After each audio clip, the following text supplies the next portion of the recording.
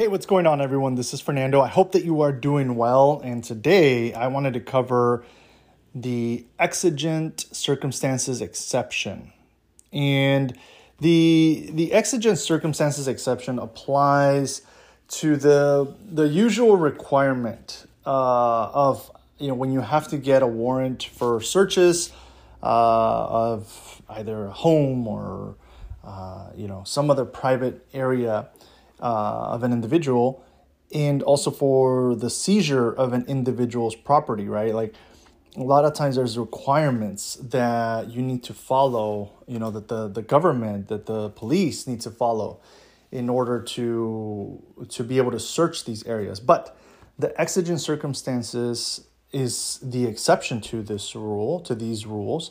And the way that it works is where it is likely that one, unless the police act immediately, evidence might be lost or destroyed, or someone might be harmed, a warrantless search or seizure may be made by the police.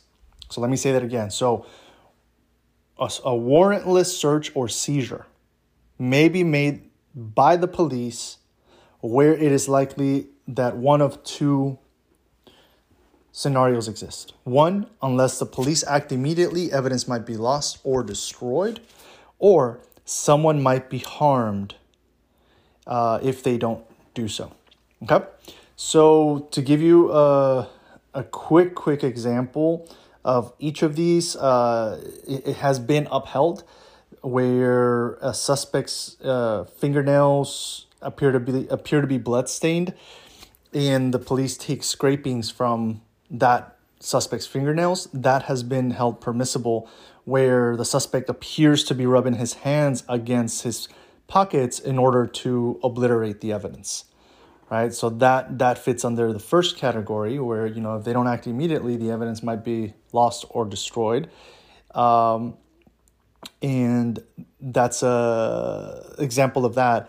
And then in another example, from like MBE questions, in an area in which sniper shots have been recently reported, an officer who arrives first to the scene ends up seeing a rifle protruding from a second-story condominium window.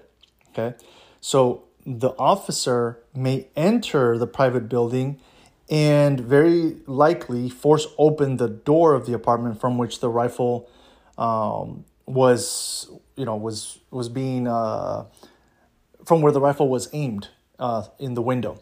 So if the officer doesn't take that action immediately, somebody who is in the street, just a regular private citizen, might be seriously injured or even killed, right? So that fits under the first scenario, that unless the police act immediately, the evidence might be lost or destroyed. So you have to remember, this is an exam tip that periodically comes up.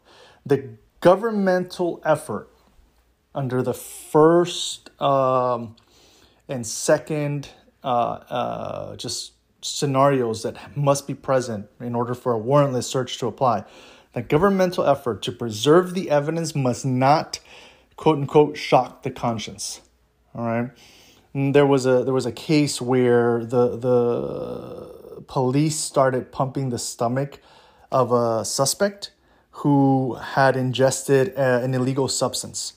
And while they were able to get the person to cough it up, that resulted in the evidence not being admissible at trial.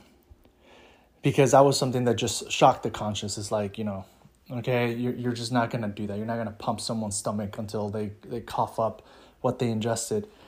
And that's an example of, while there is an exception to the warrantless search or seizure, right? There are limitations to it, and the limitation to the exception is the shock the conscience, right? Those efforts to preserve that evidence must not shock the conscience. All right, I'll leave you with that. Take care. I'll catch you at the next episode. Bye. This episode is brought to you in part by Juno. the collective bargaining group here to get you the best rates on your student loans. To learn more, go to barexamgameplan.info and click on the Juno logo.